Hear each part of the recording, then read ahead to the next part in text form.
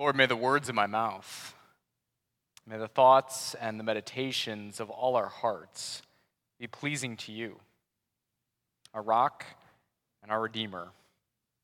Amen. Well, I'm not sure if you just noticed this or not, but you just read an entire book in the Bible. You see, there are 66 books in the Bible, 39 in the Old Testament, 27 in the New, and you just read one of them in its entirety, Paul's letter to Philemon. What may surprise you is that it's not even the shortest book in the Bible. It's not even the second shortest book in the Bible. Those titles go to the books of 2nd and 3rd John, with 3rd John being the shortest. Instead, at 468 words in English, 335 in Greek, it is the third shortest book in the Bible. But as we begin to dig into this letter today, what it means for us, I would encourage you to not let its size deceive you. Because this little book has much to say to us. Much to say to us about what it means to not just walk the walk, or not just talk the talk, but to walk the walk as followers of Jesus. It has much to say to us about what it looks like to have a conflicted or divided or perhaps even a relationship that is impacted by sin and yet nevertheless seek reconciliation. And has much to say to us about Jesus, our Lord and Savior, who makes that kind of reconciliation, that kind of forgiveness possible.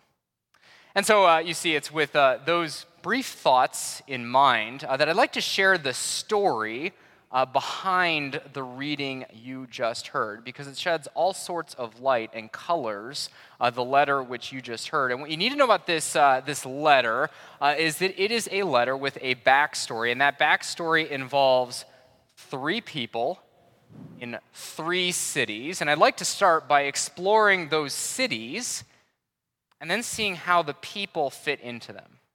And the first of those cities is the city of Ephesus. So you may know it because Paul writes a letter to the church in Ephesus. It's called Ephesians. But what you may not know is that the city of Ephesus in Paul's day is home to some 250,000, 250,000 people.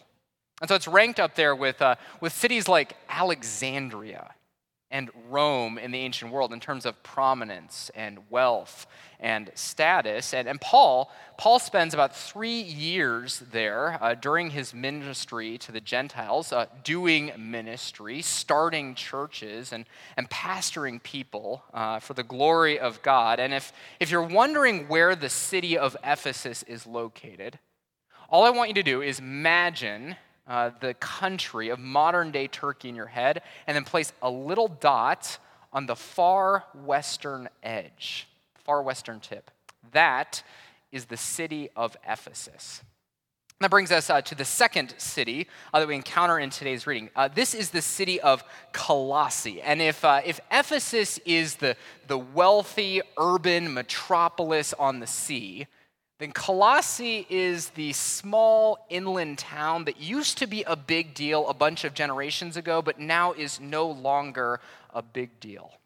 And it's located about 100 miles east of Ephesus, which is to say somewhere in the middle of modern-day Turkey. And just like the city of Ephesus, Paul writes a letter to the church in Colossae. It's called Colossians. But Paul, to the best of our knowledge, actually never visits the city of Colossae during his life and during his ministry. And so you've got Ephesus, you've got Colossae, and then the third city you've got is the city of Rome.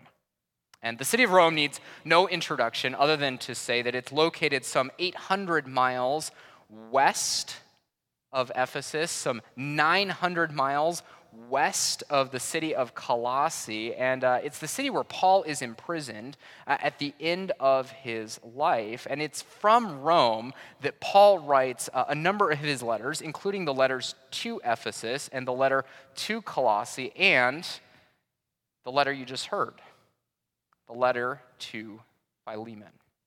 So you got three cities. You got Ephesus, you got Colossae, and you've got Rome. And then you got these three people who are in these three cities. And you already know the Apostle Paul, the apostle to the Gentiles.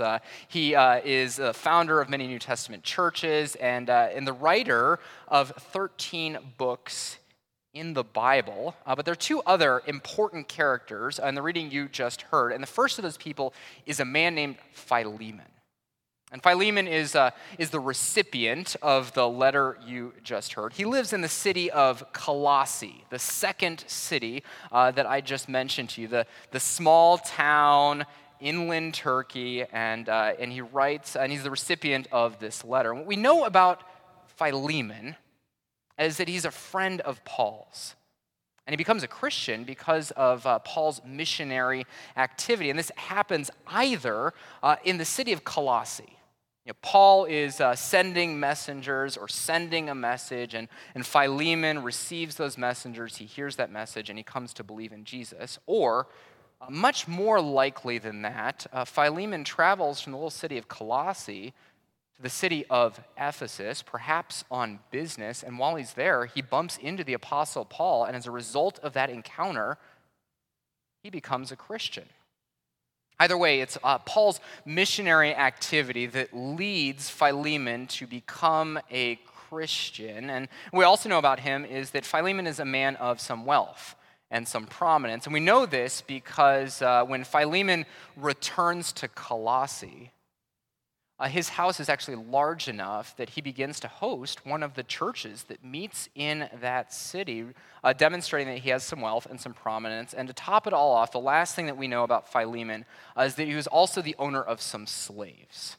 One of those socially accepted atrocities that went on in the ancient world. And so you got Paul, you got Philemon, and finally you get this man named Onesimus. And Onesimus is one of Philemon's slaves, and his name quite literally means useful.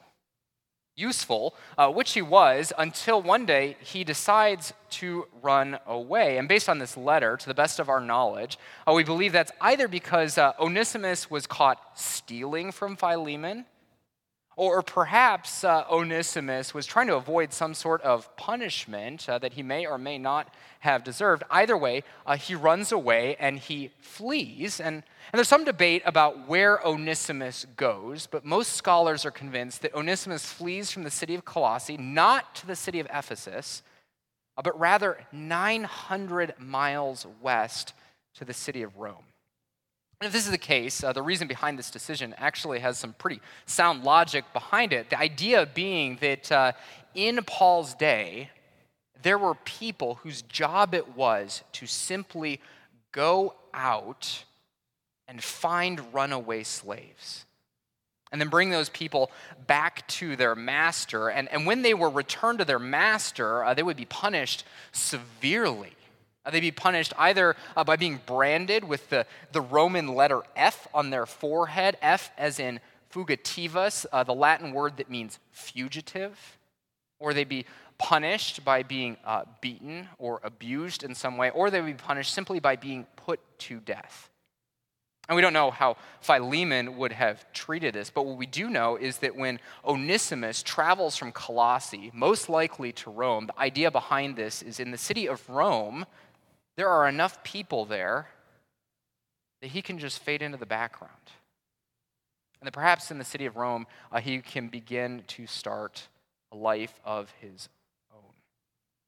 You see, that brings us to the next chapter in Onesimus' story.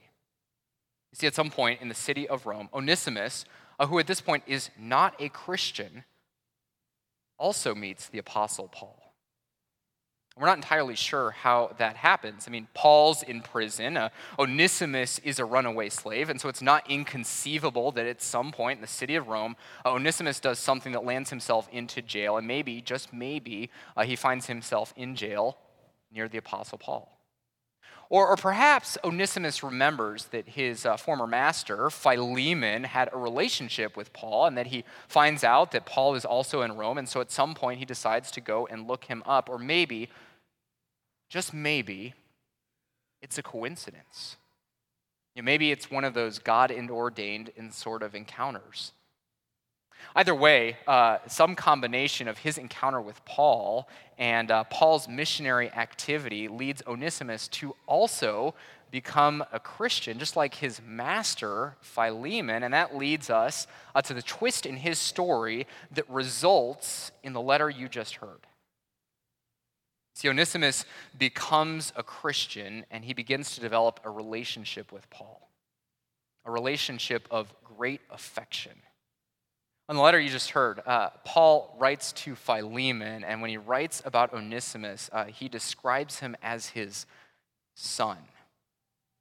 You see, they develop a relationship of great affection. At some point, Paul convinces Onesimus that because he is now a Christian, he can no longer go on living his life on the run. That the right thing to do is to go back to Philemon, to return to Colossae, and to seek reconciliation with his master, who has also now become his brother in the family of God. I think this goes without saying that this is an incredibly challenging and incredibly demanding request of him. And I just picture Onesimus's face when he's having this conversation with Paul. You want me to do what? And yet the hope we have and the good news that Jesus brings is that something like this, forgiveness and reconciliation, isn't just a good idea. It's actually possible. It's actually possible for people like Philemon and Onesimus. It's actually possible for people like me and you. And it's actually possible for anyone who finds himself or who finds herself in the family of God. Reconciliation is actually possible. So you see, that's the story behind Paul's letter to Philemon. It's a story that involves three people in three cities. And what I want to suggest today is that each of these people has a message for us. And I want to start with Onesimus, whose message shows us what it means to belong to Christ, what it means to belong to the body of Christ. And I think if Onesimus were here today, he would say that belonging to the body of Christ, belonging to Christ himself, it's the good news. It's the good news because Jesus determines our value and Jesus determines our worth. You see, before Onesimus became a Christian, he was a slave. And his value and his worth was determined by his usefulness to his master. And then when Onesimus decides to take matters into his own hands, when he flees, when he runs away, his value and his worth, it is determined by what he can accomplish. Now, the problem is, the best that Onesimus can accomplish is pretending to be something he is not. I mean, have you ever had an experience where that rang home for you? The best I can accomplish is pretending to be something I'm not. But you see, when Onesimus becomes a Christian, his value and his worth, it's no longer determined by his status. It's no longer determined by what he can accomplish. His value and his worth are decided by Jesus. Jesus, who says to Onesimus, Onesimus, you belong to me. See, that's the good news that Jesus speaks to each and every one of us. Jesus looks at us and he says, you belong to me. Your value, your worth, it's no longer determined by your status. It's no longer determined by what you can accomplish. It's determined by me, and I say to you, you are a dearly loved child of God. You see, that's the good news, that belonging to Christ is the good news. But you see, this good news, it also comes with a challenge. And the challenge is to begin to care about the kind of things that Jesus cares about, because we have a new master. And we belong to him. And so all of a sudden, there are these things that we can no longer take for granted. Things like reconciliation, which brings us to Onesimus in that moment that Paul says to him that he's got to go and seek reconciliation. You want me to do what? You see, the answer is obvious. Of course he's going to go. Of course he's going to seek reconciliation. Because he belongs to Jesus. He's going to listen to him. And so there's this good news that Jesus speaks to you, that Jesus determines your value. Jesus determines your worth. You are his child. You belong to him. But this good news also comes with a challenge, the challenge to begin to care about the things he cares about, the challenge to listen to him, even when it's hard, even when it's difficult. You see, that's, I believe, is Onesimus' message to us, which brings us to Paul, who shows us what Jesus actually makes possible.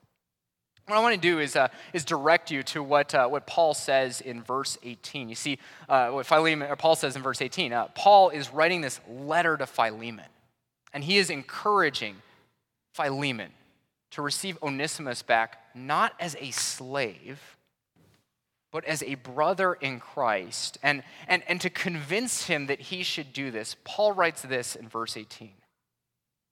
He says, if he, Onesimus, has done you anything wrong, if he owes you anything, charge it to me. And it's this incredible act of love. You see, we don't know what Onesimus has done to wrong Philemon. We just know that in addition to running away, there's something conflicted in that relationship. And yet when Paul uses these words, he reminds us what Jesus has done for each and every one of us. See, Jesus goes to the Father and says, forgive them. He says, forgive Dan and Jan. Forgive Eric and Laura Lee. Forgive Mike and Steve. Forgive them. And if they owe you anything, charge it to my account. You see, Paul doesn't just show us what Jesus can make possible. He also shows us what Jesus can make possible through each of us. That there might just be a time in our lives when we are called to forgive, and even though we have been hurt, even though we have been wronged, even though we are right and the other person is not, we might just be called to do something like this. Or maybe there will be a moment where you are called to place yourself in the middle, to use what you have, your time, your money, your reputation, to use it to bring about reconciliation, because God calls all of us to use our lives as a living witness. If he owes you anything, if she owes you anything, charge it to my account. That finally brings us to Philemon. And his message, I think, is less a message, but more of a question to each of us. And I think the question he asks is, how does this story end? You see, the answer to that question is that, honestly, we don't really know. But I think there are two things that suggest that maybe, just maybe, Philemon goes on to welcome and to receive Onesimus back. And the first of those things is the fact that this letter exists today. I mean, just remember, Paul writes this letter, he gives it to Onesimus, and Onesimus brings it with him to Philemon. And if Philemon does not welcome Onesimus back, there's a very good chance that this letter just ends up on the trash heap. We see the second thing is this. Many years later, we have this record of a brand new bishop who gets installed in the city of Colossae, Philemon and Onesimus' hometown. You see, Paul never traveled there. He started the church in Colossae. He sends a man named Epaphras to get it started, and Epaphras is the first bishop in the city of Colossae. Many years later, we have the record of the installation of a brand new bishop whose name is Onesimus. And we can't say for sure. And we don't know if this man is Onesimus, but I do think that it points to the power of Christ to bring about reconciliation, things like this in the lives of people like me and you. And so here we have it, this little letter. Yet my hope and prayer is that this little letter would have a big impact in your life as you consider what it means to be a Christian, what it means to belong to Christ, and what it means and what it makes possible, both in your relationship with the Father, but also in your relationship with one another, as you respond to the challenge that Jesus issues to each and every one of us, a challenge that flows out of his good news. As you seek reconciliation, or as you enable reconciliation, and as in his name you serve as a living witness, forgiving others, just as he has forgiven you. May God grant that to you for Jesus' sake. Amen.